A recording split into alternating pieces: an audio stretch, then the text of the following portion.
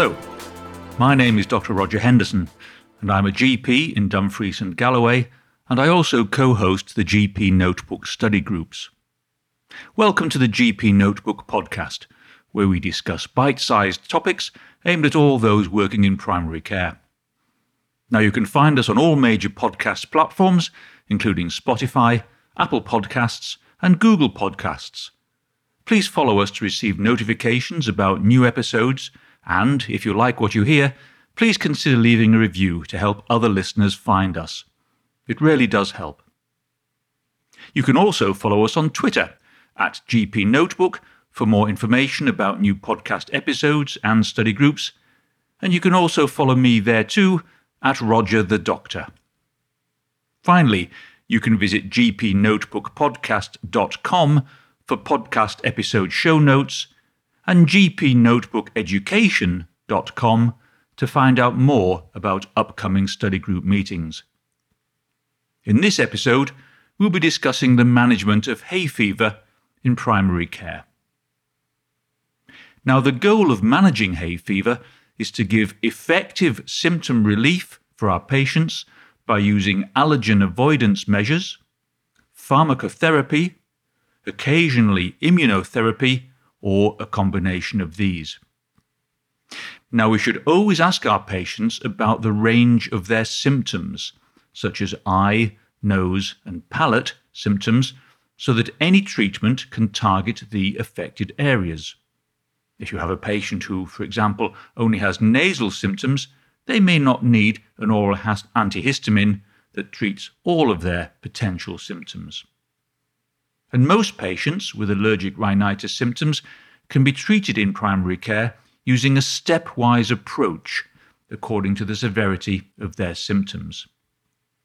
In fact, the British Society for Allergy and Immunology advises referring the patient to an allergy clinic only once all available therapeutic options have been exhausted. Unfortunately, for most of our patients, we do not need to refer them to specialist allergy clinics. So, let's start with allergen avoidance. This is one of the guiding principles of treatment, although these can occasionally sometimes be tricky to follow by our patients. If we look specifically at pollen allergies, then the tips I normally recommend to my patients include keeping the windows of their homes and cars closed, if at all possible, obviously, and to minimize the time spent outdoors during times of a very high pollen count when practical. Most of our patients can see the current daily pollen count now on the local weather forecasts. If they avoid activities known to cause exposure to pollen, and the classic example here would be mowing grass, then obviously that's to their benefit. And if they've been outside or done outdoor activities where exposure to pollen is high, they should shower when they come in from outside. And this is to remove any pollen which lodges in either their hair or on their skin. If they're in the car, they should use recirculated air when the pollen levels are high. And if their car has access to a pollen filter, they should make sure that this is always up to date. To protect their eyes from airborne pollen, they should wear sunglasses, particularly the wraparound type, which are especially effective. And if they wash their bedding or clothing, they should always try and dry these inside or in a tumble dryer to prevent them being exposed to pollen outside. Now, although it's not strictly hay fever, I do think it's worth mentioning animal allergies too here, I think. If there are proven animal allergies, then the animal involved in triggering that allergic response shouldn't be allowed in the house if at all possible, or restricted to the kitchen area only. Now, as someone with 3 dogs, I know how hard that can be. But unfortunately, the sad truth is that if you're allergic to cats or dogs, then you've got very few effective ways to reduce your exposure to these pet allergens short of getting rid of your beloved animal. What many people often don't realize is that pet allergen levels only slowly decline when a pet is removed from the home environment.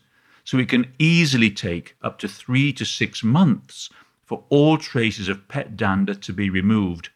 So a rapid improvement in symptoms should not be expected once Kitty or Bonzo is no longer in the house. Now, for those of you who may have inherited or bought hypoallergenic animals, I'm afraid I've got some bad news for you. That appears now to be a myth that has been debunked. So, going back to hay fever, remember too that nasal and eye saline irrigation is often extremely good at decreasing hay fever symptoms. It also improves the efficacy of nasal treatments, although some patients do find these uncomfortable or difficult to use, so not everyone is able to use them. If allergen avoidance measures and nasal and eye saline irrigation treatments haven't helped, then let's turn to medication. Now, the first line management is with either an intranasal corticosteroid or a non-sedating oral antihistamine. Ideally, we should always try to start with an intranasal corticosteroid, as oral antihistamines are often less effective than these, which comes as a surprise to many people. But in my experience, many patients do prefer to go straight to oral treatment. Oral antihistamines do have a rapid onset of action, so they are suitable for PRN usage, especially for symptoms of rhinorrhea, sneezing, and itching, which we so commonly see, but they do only have a relatively modest effect on nasal congestion. When prescribing an antihistamine, always try to use a non-sedating one. And also remember that paradoxical hyperactivity with sedating antihistamines has been reported, particularly in children. This is sometimes perhaps something we do forget. Also remember that second-generation antihistamines, and I'm talking about ones such as loratadine and cetirizine here, are preferred for breastfeeding mothers. Now, this is because of case reports and studies that have shown drowsiness and irritability in breastfed infants when first-generation antihistamines had been taken by the mother. Another first-line option when symptoms are intermittent and don't require daily medication are intranasal antihistamines. And these seem more effective than some oral types, especially azelastine in my experience. They do appear to be effective at treating rhinorrhea and congestion, but not at improving other symptoms that aren't linked to the nose. Intranasal antihistamines do have a fast onset of action after their initial dosing, usually 15 to 30 minutes and no later than 3 hours, and are also effective over a 12-hour period, although they can sometimes cause sedation in particularly sensitive patients. Once you've started treatment, reassess your patient after their trial of monotherapy, either with an intranasal corticosteroid or oral antihistamine, and ideally try to do this within a week if at all possible. If they are asymptomatic, carry on unchanged. If they're still symptomatic, try an alternative first-line monotherapy, and also check they're using the correct technique for any sprays or drops they may be using. And remind them again about saline irrigation as a useful add-on treatment. Now, at this stage, you can also combine first-line treatments, such as adding an intranasal corticosteroid or antihistamine to an oral antihistamine, or even using a combination of intranasal antihistamine and intranasal corticosteroid. If despite this particular symptoms persist, you can tailor treatment to your patient at this stage. So, for example, if they have a persistent watery rhinorrhea, for example, and you've excluded other possible causes for the symptom, then add in something like a nasal anticholinergic ipratropium, which can be very helpful in this situation, although do remember to use this with caution in patients at risk of closed ankle glaucoma. If the persisting symptom is sneezing or nasal itching, then add in an antihistamine spray such as azelastine.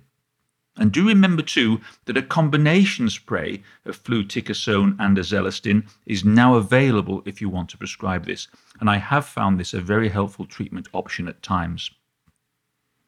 Some of you may also have used the oral anti-leukotriene montelukast at this stage of treatment in your patients who have associated asthma symptoms linked to their hay fever. Now, I've done this myself and found it very helpful, especially when used with an oral antihistamine. But actually, in fact, studies have suggested that the extent of their benefit isn't clear, and so they're not recommended for routine prescribing in the primary care treatment of hay fever, although if you do feel comfortable with their use, then you are able to. Now, eye symptoms can be particularly miserable for our hay fever sufferers, particularly for teenagers taking exams. And so if intranasal steroids and antihistamine tablets don't work, then consider using topical antihistamine drops, such as azelastine or olopatadine. Another option here can be mast cell stabilizers, like chromoglycate, for example, but do remember that these require regular treatment for several weeks before the full benefit may be obtained. Now, the use of oral steroids can be contentious, but these can be helpful when used in very short courses, by which I mean no longer than 10 days at the most, ideally 5, whilst trying preventative longer-term treatments, especially if needed to cover important life events. I tend to use a dose of 20 to 40 milligrams a day in adults and 10 milligrams a day in children. Also, do remember that intramuscular steroids such as Kenalog are no longer recommended in the treatment of hay fever because their risk-benefit profile is poor compared with other treatments available. Our patients may go to private clinics to obtain these, but we should not be using these in our NHS primary care surgeries. Now, you may wonder when evaluation by an allergy specialist is advisable. And the two main times to think about this is when there's an incomplete response to the trial of therapy, of environmental and pharmacological interventions, and there's a persistent and significant impact on the patient's quality of life, by which I mean this interferes with family life, hobbies, sleep, activities of daily living, work, and emotional well-being, and or an inability to adequately control associated conditions such as asthma or associated sinus disease. Now, one of the things that a specialist may consider is whether immunotherapy may be an appropriate treatment. Now, immunotherapy is essentially a desensitization treatment where a patient is exposed to steadily increasing amounts of allergen with the aim of inducing an immunological tolerance. And this is because allergen immunotherapy has been shown to be very effective at improving hay fever symptoms, with the two types being available being subcutaneous and sublingual. Now, subcutaneous immunotherapy, known as SCIT or SCIT, can actually alter the natural history of allergic disease, including causing long-term remission from symptoms after the treatment has been stopped. There's also encouraging evidence that in children aged between 6 and 14 who have SCIT treatment, progression of their allergic rhinitis to asthma can be reduced if it's given for a minimum of 3 years. The other type of immunotherapy, the sublingual type, known as SLIT, is effective in treating hay fever in adults and children, and it may also have the same disease-modifying potential. It's considered generally to be as effective and better tolerated than SCIT because any potential adverse effects are usually limited to mucosal symptoms. And it's certainly easier to use because the patient self-administers SLIT, unlike SCIT, which is administered in a clinical setting. So, that's an overview of how we should be looking to treat our patients with hay fever, and I do hope you found the podcast helpful. Please have a look at the show notes that accompany this episode at gpnotebookpodcast.com, and we'd be very grateful if you consider following the podcast and leaving us a review on your favourite podcast platform.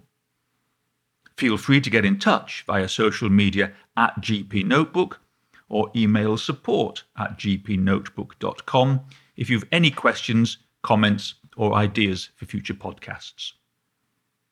You can also visit us at gpnotebookeducation.com to register for our virtual GP Notebook study groups and download free resources and shortcuts to help improve the lives of our patients in primary care. Thank you for listening, and until the next time, goodbye.